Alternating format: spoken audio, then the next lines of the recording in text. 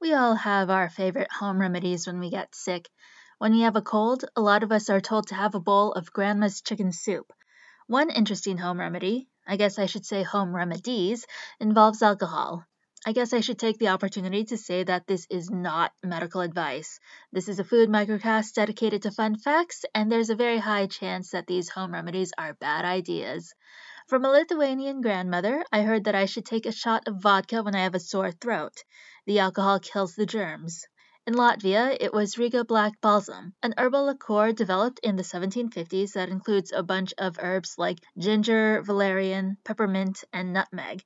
Take a spoonful of it to cure a cold or any digestive problems you might have. I must say I would not recommend it. I tried drinking a shot of it. It's black, thick, and very pungent. Taken straight, it certainly seems like medicine. But I wasn't sick at the time, so I can't attest to its healing properties. Again, this is not a medical microcast.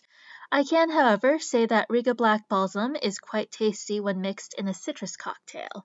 Thanks for listening. Stay tuned for the next episode where I talk about more home food remedies.